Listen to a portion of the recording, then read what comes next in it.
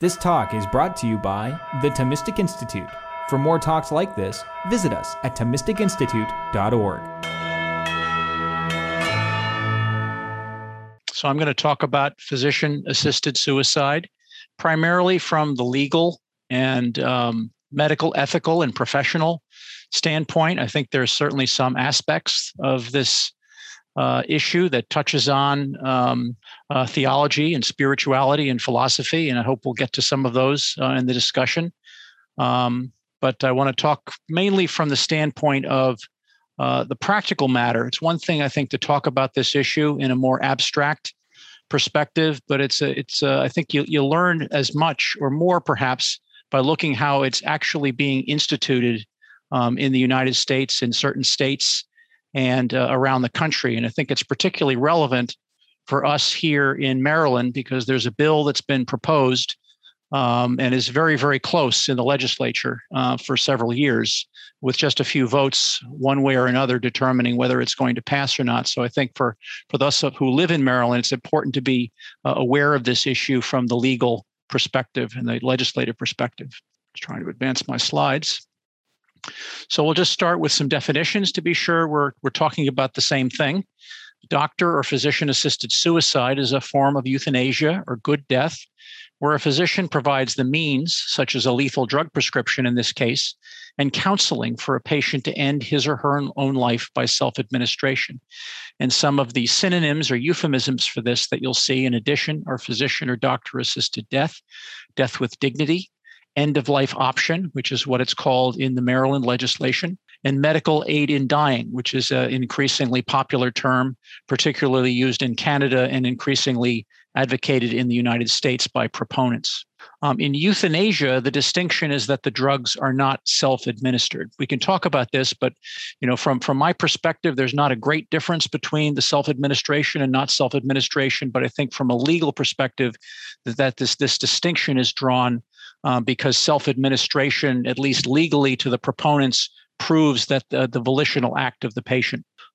Traditionally, how this has been done for the past 20, 30 years since it's been legalized in the United States is using cigabarbital, a powerful controlled substance, sedative hypnotic, class 2 controlled substance. 100 milligrams. It's a drug that's typically prescribed either for seizure disorder or for help in sleeping. Usually 1 or 2 tablets is the therapeutic dose, and the dose for assisted suicide is to take 90 to 100 capsules, dissolve them in liquid, and swallow quickly. Because it can induce vomiting, an antiemetic is usually given beforehand. But as we'll talk about over the past 2 to 3 years, because barbiturates have become extremely expensive and less available in the United States, proponents of this practice have turned more to cocktails of sedatives and cardiac drugs, which has largely replaced barbiturates. In terms of some historical background, this is really quite an old practice. In the mid-1800s, increasing medical use of morphine and chloroform for anesthesia in the United States led to proposals to use these drugs to hasten death for patients with advanced illnesses.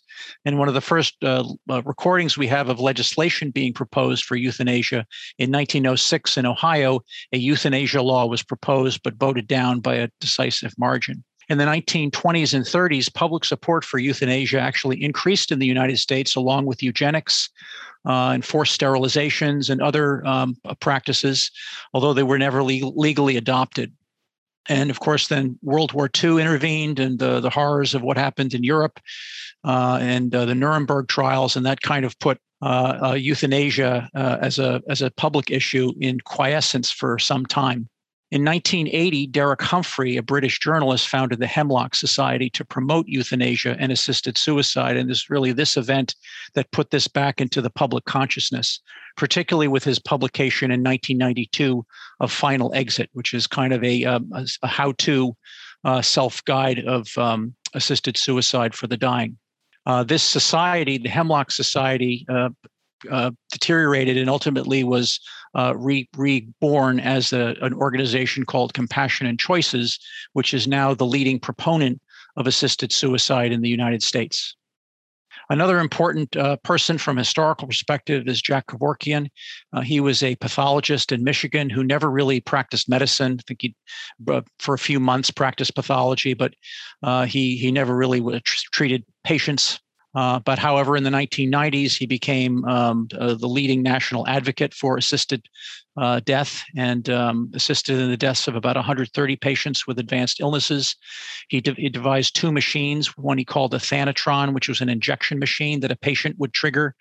He would set up the IV line and so forth, and a patient would trigger the delivery of the drugs. And then another machine was the Mercitron, which used carbon monoxide inhalation. He was tried several times in the 1990s and acquitted each time, but he was finally convicted of second-degree murder in 1999 for giving a lethal injection when he actually did the pushing of the drugs. And interestingly, from the Maryland perspective, a number of states who never explicitly outlawed assisted suicide passed laws in response to the actions of Dr. Kevorkian, including the state of Maryland, who passed their law outlawing assisted suicide in 1999.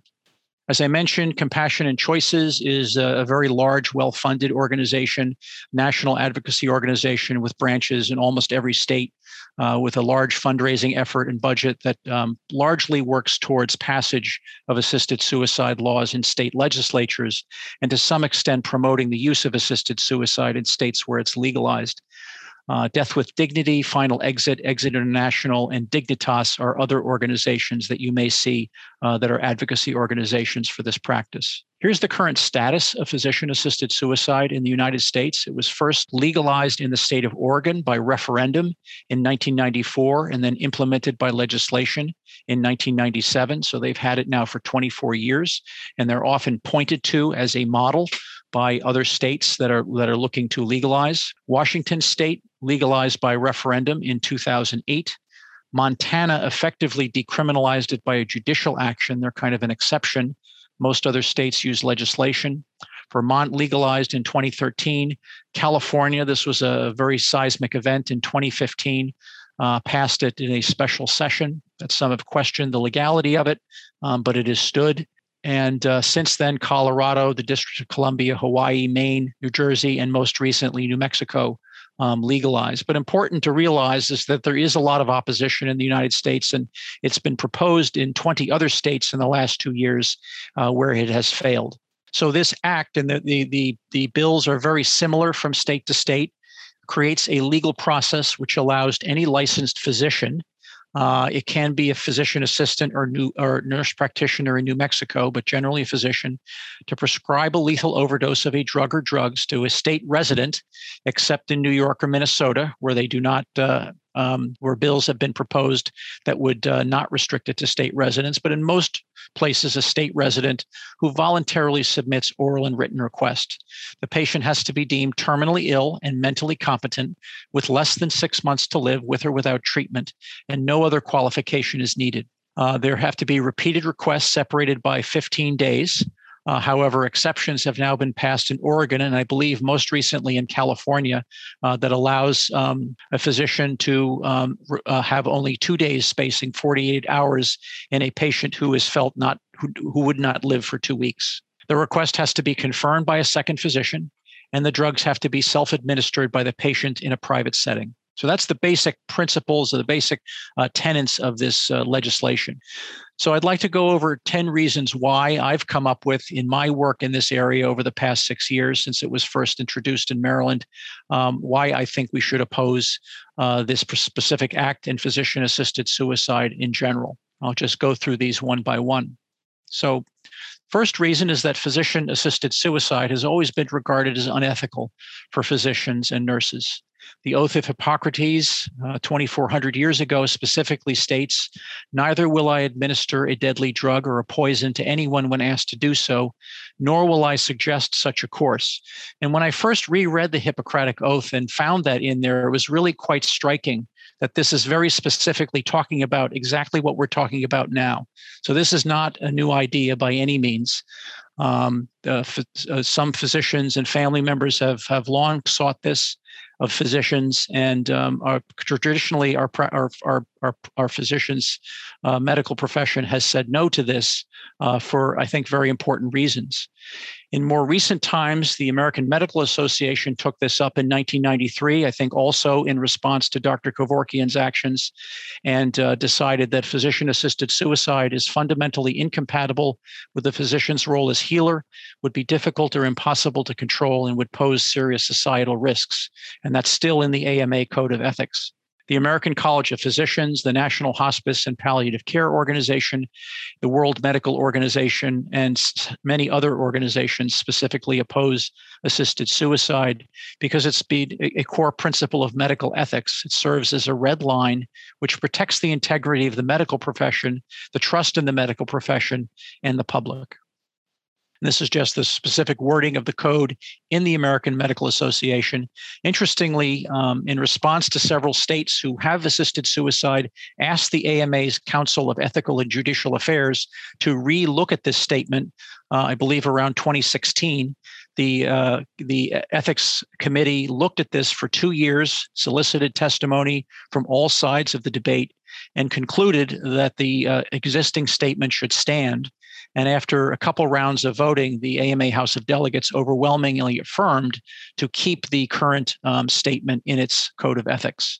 The American College of Physicians also recently reaffirmed its opposition to assisted suicide in September of 2017. And the World Medical Association, essentially the international counterpart of the American Medical Association, has addressed this almost every year and has a very strongly worded statement firmly opposed to euthanasia and physician-assisted suicide. Secondly, assisted suicide is not really medical care. There has no basis in medical science or medical tradition, no guidelines, no standard of care, no training in medical school or residency. And in fact, we should really be worried about the idea that this could be taught as a medical practice to students and residents and become the subject for research. I don't think any of us would think of giving patients other means of ending their life, like cyanide or carbon monoxide, as medical care, and neither should we think of using dangerous controlled drugs for this purpose as medical care. Third point is that assisted suicide is societally dangerous.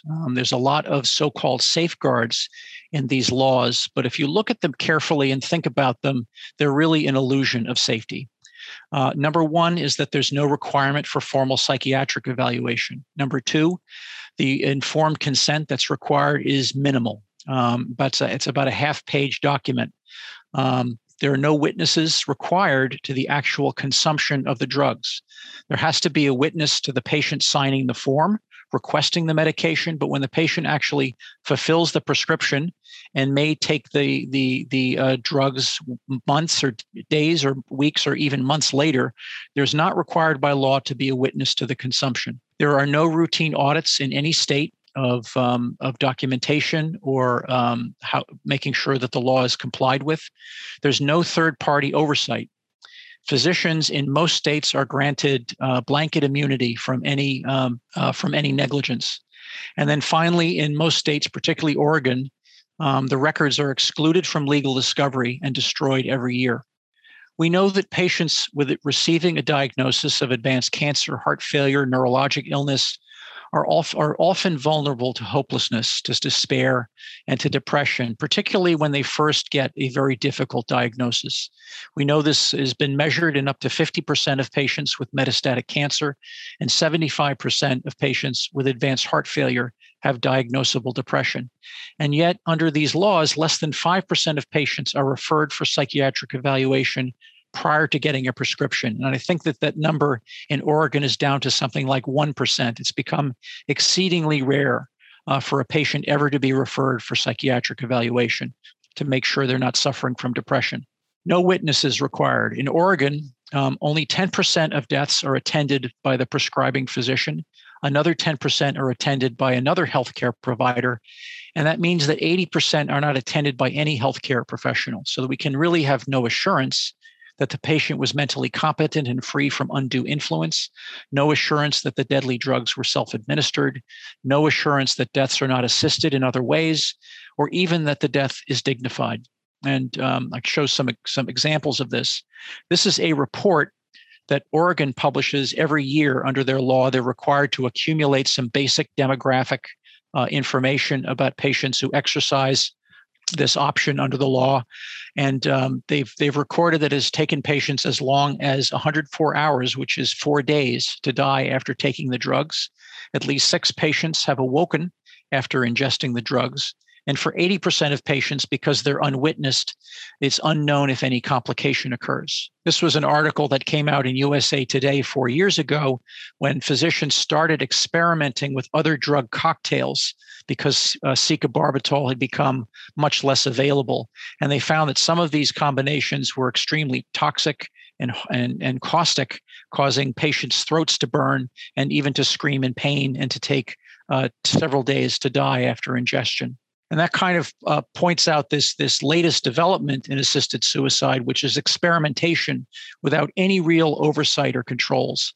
The medications, as I mentioned, that have typically been used is pentobarbital or secabarbital, short-acting, powerful barbiturates.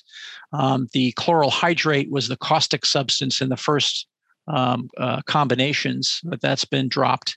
And the predominant prescriptions that are now used are something called DDMP and DDMA. DDMP is diazepam, Valium, which is a sedative, digoxin, which is a cardiac drug, that's the other D, morphine, a pain reliever, and propranolol, another cardiac drug that causes bradycardia. And this is probably, digoxin is probably the toxic substance used in this combination because in high doses, it's well known to cause lethal cardiac arrhythmias. In DDMA, amitriptyline is used instead of propranolol. So that's a combination of digoxin and amitriptyline, both of which are cardiac active toxins that cause lethal rapid ventricular arrhythmias. And that's probably the mechanism of death with these drugs. And interestingly, they've been experimenting on these drugs with no apparent IRB oversight, no clinical trials, no data safety monitoring boards, nothing that we take for granted here at a place like Johns Hopkins would be the kind of oversight we would have even for an extremely benign intervention requires a very high level of oversight for safety. None of this is taking place with the kind of experimentation that is going on. And it's obvious that there is no FDA approval of any drugs for this purpose. And this just shows graphically how the combination of drugs have changed radically over the past few years, again, suggesting experimentation without any real science or controls. No audits or investigation. Oregon has no system for reporting assisted suicide abuse. If you go to their website, find how do I report, you won't see anything. The Oregon Health Department admits that it has no authority or budget to investigate or audit deaths. Physicians, as I mentioned, have immunity in prescribing assisted suicide, meaning they're unaccountable even for gross negligence in diagnosis or provision. All records involved are immune from discovery, inadmissible in court. The records are destroyed every year. Interestingly, most states also require that death certificates be falsified to state that the patient died of natural causes. And if you think about, and I have thought a lot about why these provisions are in the law, it really has nothing to do with giving patients any rights. What these provisions are really there for is to guarantee that no death under these laws will ever be investigated or can be investigated. Point number 4, assisted suicide being based on false ideas about prognosis. Many of us know as physicians that we cannot accurately predict a 6-month prognosis in individual patients. I can certainly think of many examples from my practice and my family even, but this is borne out by data. Some very accurate data from the National Hospice and Palliative Care Organization shows that 20% of patients referred to U.S. hospices live for greater than 6 months, despite the fact that a patient has to have a 6-month prognosis to be admitted to hospice. And even 10% live for greater than a year. Number 2 is that there's no requirement that patients need to exhaust or even try any standard medical care. So any patient with a chronic illness that's life-threatening that requires medication or intervention to maintain life, if they choose to stop that intervention, would qualify under this law. Patients on dialysis, insulin-dependent diabetics, patients who could live many years with their therapy would qualify if they chose to stop. Third point is that Oregon data shows that some patients live for over 3 years after getting a suicide prescription, and there's no consequences or accountability for the physician who made the wrong prognosis. Point number 5, assisted suicide is discriminatory. It creates a new class of human beings who are denied the protection of the law afforded to almost all others. Suicide is not illegal, but is discouraged in almost all societies and faith traditions. It's assisting a suicide that's illegal under the law because the law recognizes the value of human life, the potential for abuse, undue influence, and coercion. So almost every state has a specific law or legal tradition in their common law that makes assisting a suicide illegal. And what these laws effectively do is they deny suicide prevention to this new class of people. If a patient presents to me as a physician or any physician or healthcare professional with a suicidal belief or tendency or desire, our standard medical care is suicide prevention. And every physician is taught that and knows that. So what this law essentially does is it carves out a specific provision for this specific class of people. And the implication for other patients with severe illnesses, disabilities, and advanced age, even if they don't want this, is it signals to them that your life is less valuable and less worthy of the protection of the law. And this is why almost all disability rights organizations oppose these laws, and in fact are some of the strongest and most vocal advocates in opposing these laws in state capitals. The National Council of Disability has opposed this assisted suicide since 1997. This is an independent federal agency, so it is de facto a government agency that is writes and crafts disability policy and white papers. And this was a report that they issued in October 9th, 2019.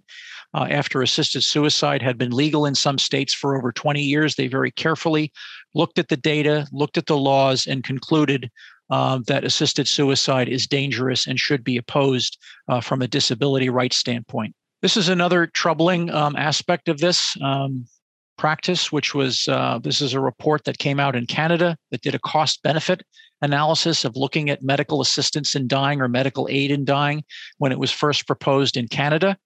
And they estimated that they could reduce annual healthcare expenditures in Canada between $34 and $138 million, exceeding the relatively modest direct costs associated with implementation. So it's very obvious to somebody looking at healthcare from a cost perspective that physician-assisted suicide and euthanasia could be enormously cost-saving. But and that raises a lot of troubling ethical issues. First of all, is that these laws do not make it illegal for a family or physicians to suggest or even to recommend assisted suicide. And many have commented and been concerned that this choice, what is couched as a choice, what is advertised as a choice, under economic and cultural influences and pressures, could become an expectation. And this hasn't been lost even on the proponents of euthanasia. This is from Derek Humphrey, the founder of the modern euthanasia movement, in a book he published in 2000. And quote, "Economics, not the quest for broadened individual liberties or increased autonomy, will drive assisted suicide to the plateau of acceptable practice." And this is something that he wrote and speculated about 20 years ago when only a single state had passed a law. And I think it's prescient, is what he said. This creates a lot of conflicts of interest, obviously, for insurance companies, hospitals, and even physicians who are under increased pressure to control healthcare costs. How are these organizations going to manage this terrible conflict of interest when this is legalized? Point 6 is that assisted suicide in many ways is unnecessary. Patients can already decline any and all medical treatment that they do not want. And this is very well established in medical ethics and law in the United States for at least 30 years. We know that patients can produce advance directives indicating what kind of care they want to receive when they can no longer make their own wishes known. And we also know that palliative care, hospice care, and pain management fields have made enormous strides. And this is some of the organizations that work in Maryland in this field. Physical suffering at the end of life can be managed with narcotics and palliative sedation. And importantly, most patients requesting assisted suicide in Oregon, less than 25%, report pain or even the fear of pain as the reason for making their request. Rather, the most common reasons for requesting assisted suicide are fear of loss of independence and dignity, enjoyment of life, and burdening others. They're really experiencing what is called existential suffering rather than physical pain. Finally, there's no requirement in these bills or laws that the patient be experiencing any physical pain or suffering at all. And this just shows Couple points about this. This is a curve of the use of assisted suicide prescriptions in Oregon. The top line is prescriptions written, and the bottom line in purple is Death with Dignity Act deaths, as the term is called in Oregon. And when this was first passed for the first 10 years, deaths under this act only comprised about 0.1% of all deaths, 1 out of 1,000, which to me suggests how little needed it actually is in modern society with the medical care that we have, with hospice care, palliative care, and pain management programs. But what you see in the last 10 years is a really dramatic growth in utilization. And what that tells me is that the intrinsic demand, the intrinsic need for this is really very small. But with time and with promotion, with marketing, if you will, it can be promoted to the point that it's used more and more. Point number 7, assisted suicide could affect attitudes towards other suicides. We know that suicide already is a huge problem in the United States, particularly if you include many of the deaths from narcotics overdose and other drug overdoses. It's the 10th leading cause of death. So we should ask ourselves how government and how the medical profession can rationally endorse suicide for some people and oppose for others. Isn't all suicide a response in some way to intolerable suffering? Point number 8 is that assisted suicide will certainly lead to other forms of euthanasia, as it has in every other country. If one accepts the fallacy of a right to assisted suicide and that killing patients is compassionate medical care, it is inevitable that this will lead to expansion of this right to others, particularly to people without terminal illnesses or physical illnesses. And this is already happening in Belgium and the Netherlands, as I'll talk about. If one accepts that someone has a right to assisted suicide, then how can you deny this right to people who can't swallow 100 pills? Therefore, you're led directly to euthanasia by lethal injection for those people to exercise their right. And this, in fact, has already been raised in the United States and California as an objection to the self-administration requirement. And this is being adjudicated by a court now. It can then lead to non-voluntary euthanasia, where patients give an advance directive that they would want euthanasia if they reached a point where they could no longer care for themselves. And there are cases of this, as we'll talk about. Finally, that can lead to involuntary euthanasia once it becomes entrenched in a culture, in a medical practice that this is humane medical care. It becomes applied to patients even without their explicit or implicit consent. This shows growth of euthanasia by injection in the Netherlands and Belgium. This started as an assisted suicide law similar to the United States, but rapidly expanded to euthanasia. And now in the Netherlands, where the uptake is the highest, it is about 4% of all deaths. In the Netherlands, a psychiatric diagnosis alone can be grounds for euthanasia. You don't even have to have a physical illness or a terminal illness. And this is a paper that was published in JAMA Psychiatry in 2016, documenting some of the reasons: anxiety disorder, PTSD, eating disorders, prolonged grief, autism, depression. There was a famous case of a young woman, 29 years old, who had no other illness other than depression, who was euthanized in 2018 in a highly publicized case. This was a case that illustrates the troubling practice of advance directive euthanasia. This was a woman in the Netherlands who gave an advance directive. I don't remember if it was written or just verbal, where she asked to be euthanized once her dementia reached a point where she could no longer care for herself. And when a doctor decided that today was the day, he enlisted, I think it was actually a female doctor, she enlisted the family of the patient to hold down the patient, put an IV line in to euthanize her, even as she physically resisted because she did not understand what was happening to her. Canada enacted a assisted suicide and euthanasia law by a judicial ruling, and it was shortly thereafter enacted by their parliament, and has since had very, very rapid growth and uptake in most provinces. Point number 9, the vast majority of doctors will not practice assisted suicide. In Oregon, almost all prescriptions are written by only 2 or 3% of the state's physicians. Another piece of data is that the average duration of the physician-patient relationship in Oregon under their act is 3 months. This is something that they record. And what that 3-month number tells you is that this isn't patients' longtime family physicians. It isn't patients' oncologists or neurologists who will typically develop a relationship of several years with a patient before they reach a terminal state. It really suggests that there's a small cadre of physicians who are practicing this somewhat independently. And patients are largely directed to this small group of willing physicians who may know little or nothing about them or their background. And several profiled in prominent media publications do nothing other than prescribe assisted suicide and euthanasia. And this was a very prominent doctor and proponent of assisted suicide in California. I think he practiced as an emergency room physician and then retired. And when California was preparing to implement or pass their law, he started basically a practice and decided what his fees would be, set up this very nice website, and essentially set up a boutique practice in Berkeley, California, where he did nothing but this for several years. And I believe since he's closed this practice. This was another big article that was published in the New York Times in 2017 after they started practicing euthanasia.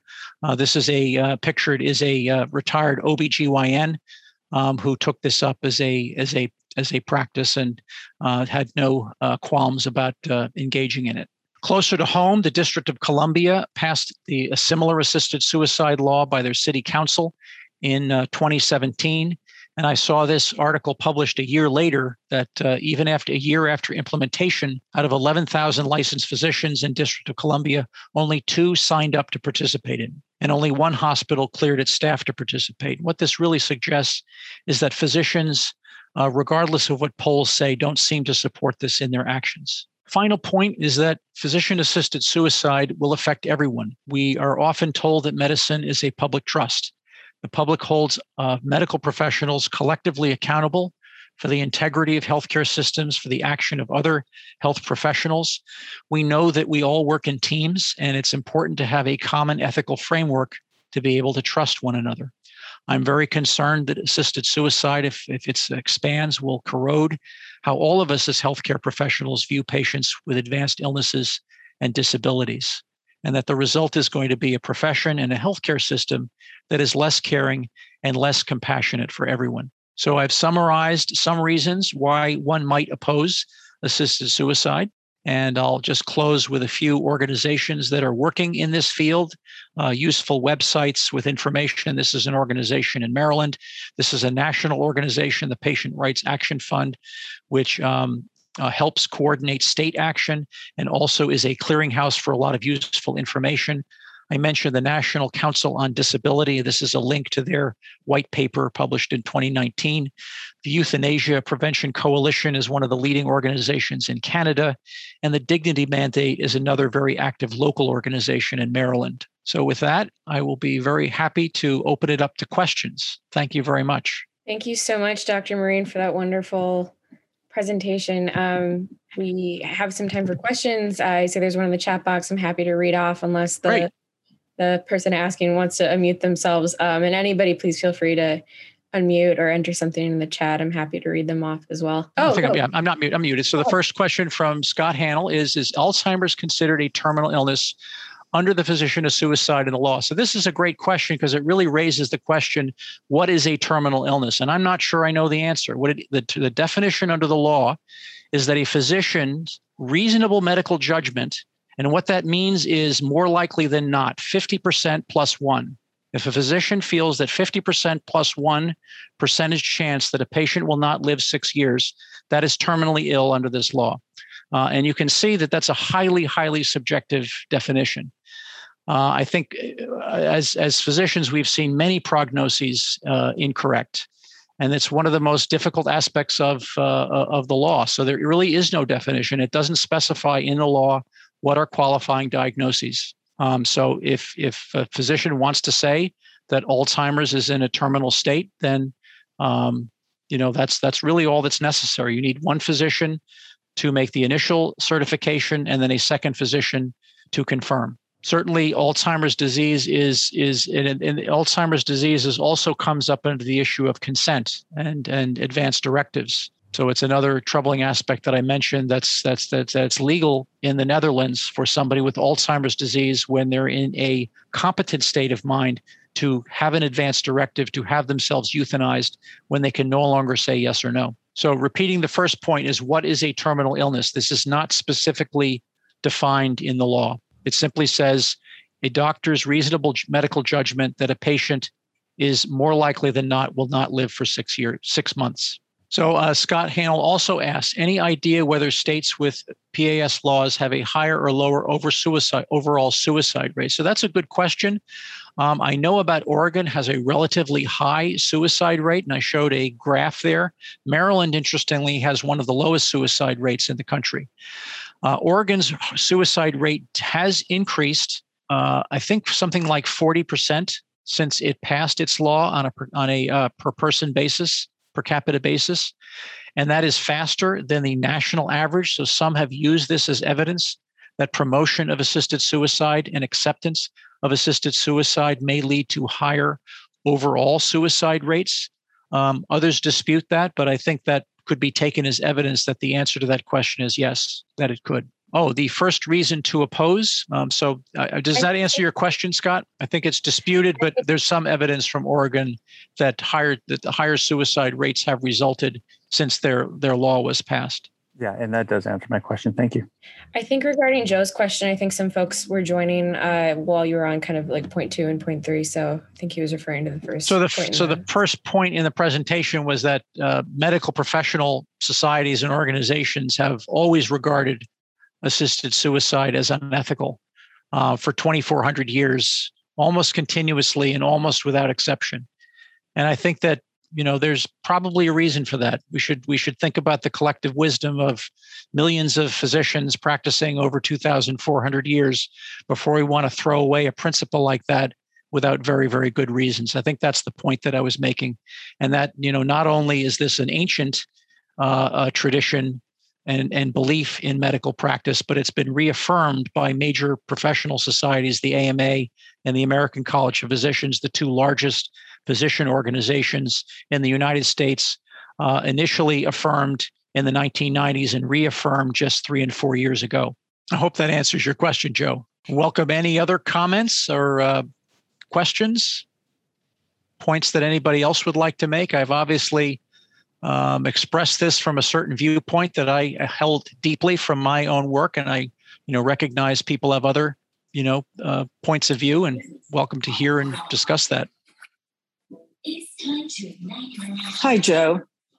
This is Shirley. How are you? Good. And I was sort of in and out on your presentation, though certainly I've tracked your presentations before, and I'm always, tracking on the updates as well.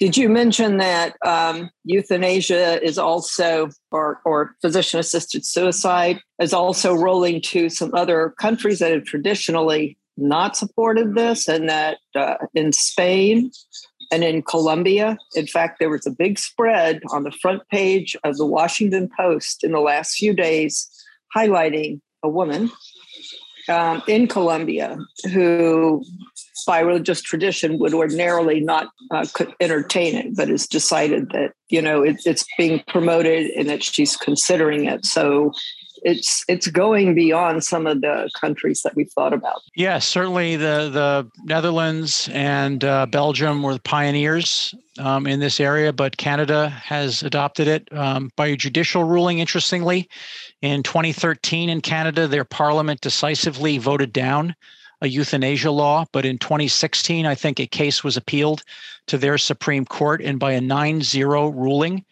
the court determined that under Canada's constitution, people had a right to assisted suicide. They then convened an ethics panel that determined that if they offered assisted suicide, they had to offer euthanasia both.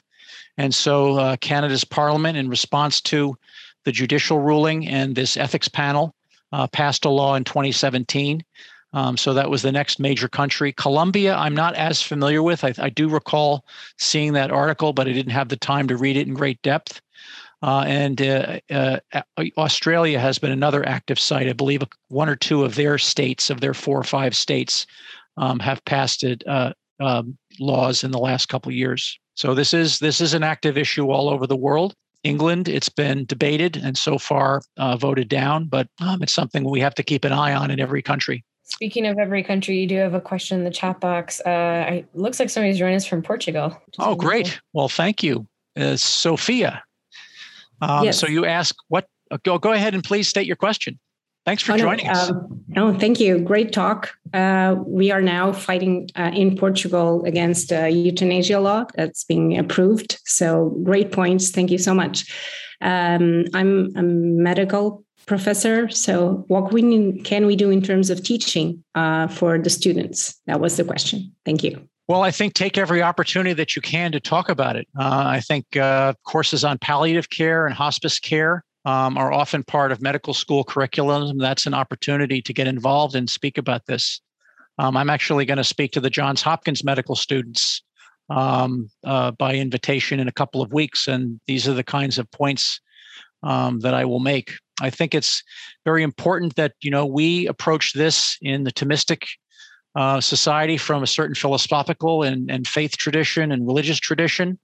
But I think it's important to recognize that we have to frame our arguments to the public, to the medical professionals, and particularly to legislatures in other terms, because those will be most persuasive. I think that I'm certainly informed by my understanding of my faith, but I think that most of the arguments that I've made tonight are largely secular, professional, ethical, and professional arguments. And I think that those are the kinds of arguments that will work with medical students and in medical settings. So I would encourage everybody who cares about this issue to have their own talking points that they can talk about with students in whatever forum it comes up, whether it's on teaching rounds or formal didactic teaching. Thank you so much. I'd be interested in hearing is there a bill in the parliaments in your parliament now, or is it something that's just being talked about? Yes, it was approved in the parliament, and then it went to our prime minister, our president, who sent it to the court, to sort of Supreme Court, and it was rejected, but not for the fundamental right to life.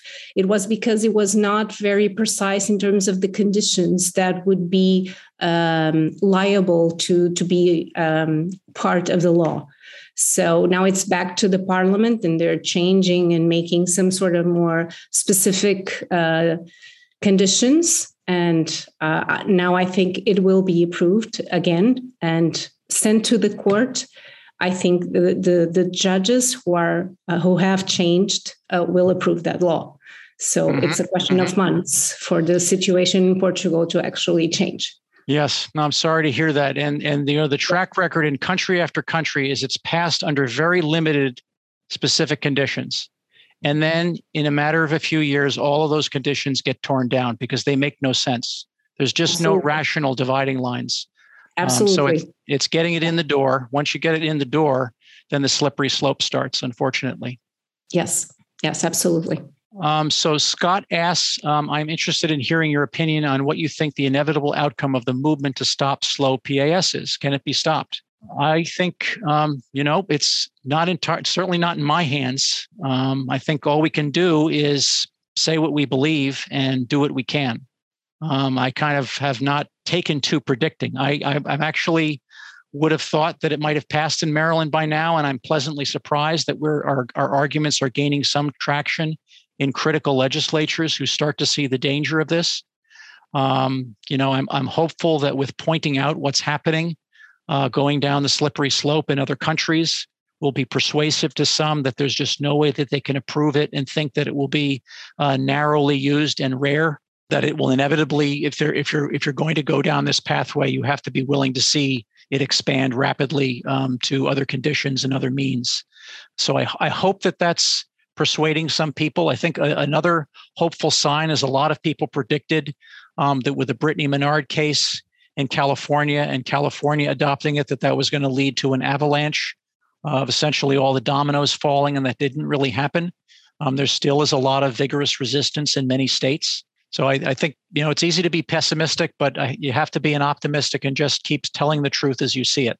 And that's all. That's the way I approach it. Sarah asked, do you see a relationship between the trends of abortion laws and assisted suicide laws in various states? For example, you mentioned that Nordic countries have been the leaders in assisted suicide laws, and they also have some of the highest rates of abortions related disability diagnoses, et cetera. I think you could certainly see parallels, particularly in terms of slippery slope arguments.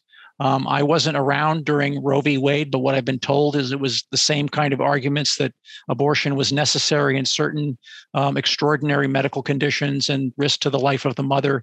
And then we've seen how that has expanded and utilization has expanded so much more broadly. And there certainly is a parallel there. But I haven't really looked at that question extensively enough to give you a good answer. Certainly, bound in common philosophical framework about right to life and belief in the sanctity of life from conception until natural death. And that's certainly tied there from our philosophical and spiritual framework. But from a legal standpoint, it certainly makes sense that they would be tied, but I just don't know specifically the answer. If anybody else would like to comment, who might have followed this more than I have. Joe, I can't say that I've followed it more than you have, but I've kind of tracked on some of these things too. And I think you may recall there was a documentary done a few years ago called Fatal Flaws, I think. Yes. That actually tracked this movement in Europe, specifically the Netherlands, Belgium, et cetera. It was very well done because they interviewed people who have been in on this from the beginning. Many of them had also supported PAS, but they've acknowledged that it has gone where no one thought that it would. And, there are concerns about some of the mental health issues and younger people who are using that as their reason to pursue it. And they actually followed a young woman who had identified she wanted to do this before she was old enough to do it. And when she became old enough, she still pursued it. And I think that's something that we all have to think about, is that this is not necessarily a consideration just by people who have a lot of physical infirmities and are much advanced in age. We are actually talking about something that as soon as you are legally able to make your own decision, you would have that opportunity. And we go from 18 years old right. in the U.S. We laws. go from throwing all the resources at helping our young who have mental health issues or fighting anxieties and depression along with chronic disorders. But once they hit 18, and Canada makes the case, actually, that there can be exceptions for a more mature minor making certain of these kinds of decisions. There's no reason to think that there would not be some increase either in suicide or particularly use of this method. And this method is not counted in suicide figures because it's hidden. Right. That's absolutely critical that people understand that. it is hidden. Death is attributed to the condition that justified PAS, the prescription. Mm-hmm. So those are things that really catch my attention personally. And if people track on what the early proponents said would not happen, like they would not be narrowing the waiting time from first consideration or first request for PAS to actual writing of the prescription, or the decreasing utilization of psychiatric evaluation. Exactly what was said would not happen has actually happened. And you can clearly track this in Oregon, the leading state. Yeah, certainly. And I think this just goes back to once you accept a fallacy, you have to accept all the logical conclusions that flow from that fallacy. So if assisted suicide is compassionate medical care, how can you deny it to teenagers? How can you deny it to children? How can you deny it to somebody who can't swallow pills? How can you deny it to somebody who can no longer give informed consent or informed refusal? It leads you there quite logically once you have that door opened. And I believe that teenagers are allowed to use it in the Netherlands and Belgium, and they're working on going back to childhood. Hi, Brent. I'm going to send you a question on futility. Oh, sure. So not that I endorse physician-assisted suicide for futility, but I think that the futility discussions are going to be appearing largely because of changes in our healthcare delivery system and different values that seem to be appearing. What are your thoughts on how do we discuss those supporting physician-assisted suicide or saying, well, things are futile?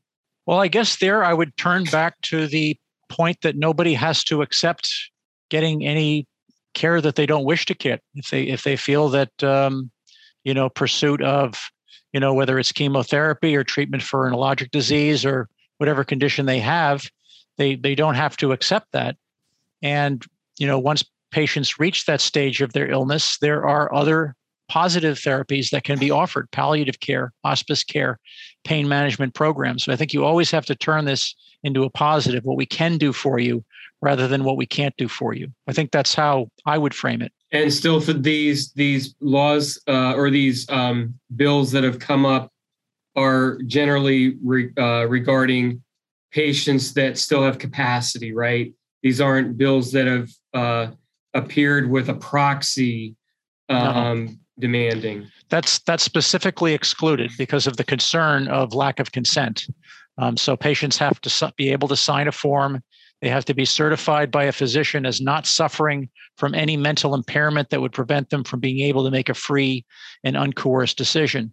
Now, of course, because the actual practice, the actual consumption of the drugs is not witnessed and may occur weeks or even months later, we can't know if what condition a patient was in when they actually consumed them, if they were actually self-administered. We simply have no idea. It's a black box into which we cannot peer. However, there is good data from the Netherlands and Belgium that once you accept this practice, it kind of infects the minds of physicians that this is compassionate medical care, and it leads to essentially mercy killings. Anonymous surveys, I think in Belgium, the New England Journal published an anonymous survey that suggested that there's at least 1,000 occurring in Belgium every year. It's just quietly done without consent and without people's knowledge. That's helpful. It's helpful to understand that because the capacity of the patient may actually change, and because there's no necessity to assess capacity in the future, as you gave an example, it's a good reason to say, hey, we don't know. This law doesn't protect those that actually lack capacity. And we don't know if some proxy or non-proxy is actually administering some concoction. I won't call it medicine, but it's a good argument, actually, to point out that there's flaws in this. Yeah, but may I go ahead, Sophia? Yes. That argument will lead you to euthanasia. They will propose that you have a doctor that will actually make sure that everything is correct and everything is attended, and you give the patient the correct dosage. So that in Portugal, we started with the euthanasia law exactly because of that. You want to make sure that everything is done correctly. And how do you answer to that? I think Joe was pointing out Sophia, is that right, Sophia? Yeah. Sophia, I think Joe was pointing out that perhaps in Portugal, the beliefs, the values, the norms, the society changed, and that then gave an argument for euthanasia, right? Is that what you're suggesting, Sophia? No, because if the problem is that patients take drugs alone and no one is supervising, and you have no direct medical attendance of that procedure being done, then euthanasia will solve all of that, because you will have a doctor making sure that everything goes smoothly. It's interesting That's that their argument. Yeah. Yes, well, it's interesting that in countries that have both assisted suicide and euthanasia by injection, virtually 100% of deaths move almost immediately to euthanasia by lethal injection. I think that's what patients want. They want it in a controlled way where they know that a doctor is going to complete it. without any concerns about vomiting pills and so forth. So I think that's the way it turns quickly. It's also interestingly that in I believe the Netherlands, every act is supervised and reviewed by a board, at least nominally, whereas they don't even have that in the United States. There's no oversight at all. Once a patient signs that form, they've effectively waived all their rights under the law to ever have their death investigated. Yeah, and here in Portugal, they didn't even want to have a referendum. The parliament didn't approve a referendum because they knew they would lose. So it's not the people that have changed. It's actually a majority in the parliament that they used to approve the law. That is fascinating because in the United States, we have the opposite problem that public opinion polls, usually very, very poorly informed public, asked a very leading question, are often induced to find support of 65% or so for passaging these laws. So we battle the opposite problem. Here so it Sophia, was. Sorry. Sophia, you're saying that really a minority or the ruling entity, because I don't understand the governmental structure necessarily in Portugal other than it's EU, but some non-majority actually enforced a law that mandates death in such a way. Yeah, they made. We have a parliament, and now no party has a majority, so all the parties get together, and because they would have some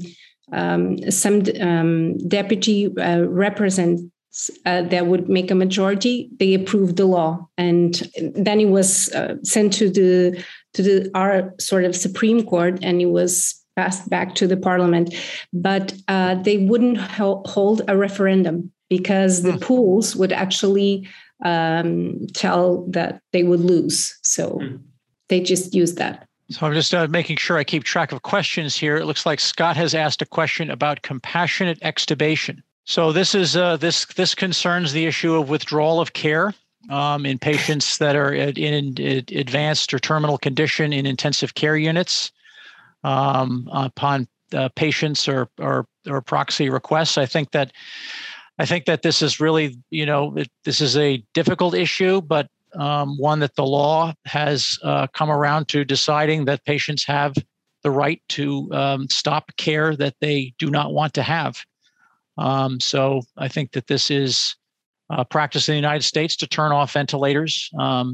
Brent, would you have any comments on this or other physicians? I practice more of an outpatient care, so I've been many years since I've been in ICUs or practicing ICU care, so I'd welcome the comments of others. But I think this gets to the point of what is generally accepted, that patients have the right to refuse care that they don't want, and that would be an example. So I guess the question really, and I asked this earlier, how do we discuss futility? Because if we're extubating the concern, and I'm not ICU either, and I'm mostly outpatient, but I do still do some inpatient. The question really is, what is futility, and how are these bills of physician-assisted suicide different than the practice of care around the time of futility? Because I think we're going to wind up addressing futility, at least in Maryland. States like Texas, where I practiced 20 years ago, have futility laws. But it doesn't seem that futility even gets discussed in Maryland. And I suspect we're headed for futility discussions. And I believe that discussing how care is different when you're demanding that you're demanding that a physician writes a prescription that you take because you have the intent to end your life abruptly. Because the proponents of physician-assisted suicide have said themselves that they've got this segobarbital and it kills you quickly. But they want to change the death certificate and write that the disease killed you. But they just told us that the segobarbital ends your life quickly, right? So we can argue against them in that they've already told us secobarbital kills the patient. So it's a fallacy to write on a death certificate that a chronic disease, which hasn't killed them yet, has caused death, okay? So that's how it's different than some futile situation, because there are going to be cases of futility, right? That medically, we can't do anything else right now, right? This is futile. And each case will have to be discussed with care, right? These are all not, when these discussions get going, somebody wants to drop a blank statement, but there's going to be discussion around each one of these cases. But what's different is in the physician-assisted suicide designed to end your life abruptly with taking medicines for which the disease hasn't killed you, you want to write down that a disease killed you. It's very different from end of life futility and extubation, right? Okay, Kayla, I think you make a good point. Maybe you might come on and making that moral distinction between withdrawing care and taking a positive, affirmative act of ending life. Oh, so I responded to Scott in the comment that I think there's an important moral distinction between extubation or a patient choosing not to continue care because if the end result is death in either case, in one case, the disease running its course is what causes the death. In the other case, a physician administering a lethal drug causing a death. So it just, to me, that's kind of what helps me kind of distinguish the two is like, what is the cause of death at the end of the day, even though death would occur in either case. Right. I didn't actually wrap that piece up at the end, but you did it for me. I was trying to describe how the pills, by taking them, causes death. And as you illustrated, which I didn't do as well, is that the disease, the natural cause, ends life, right? We can withdraw our extraordinary means, such as ventilatory support, right? That's extraordinary. Mm-hmm. I think we have time for one more question before we need to let Dr. Marine go. So sure. So Andrew wanted to clarify the statistical point about hospice patients. So what the hospice organization has reported is that 20% out of patients who are referred to hospice live longer than 6 months. So 80% die within 6 months of enrollment, 20% survive, and 10% survive more than a year. And that's probably a minimal number because of the way they collect the statistics.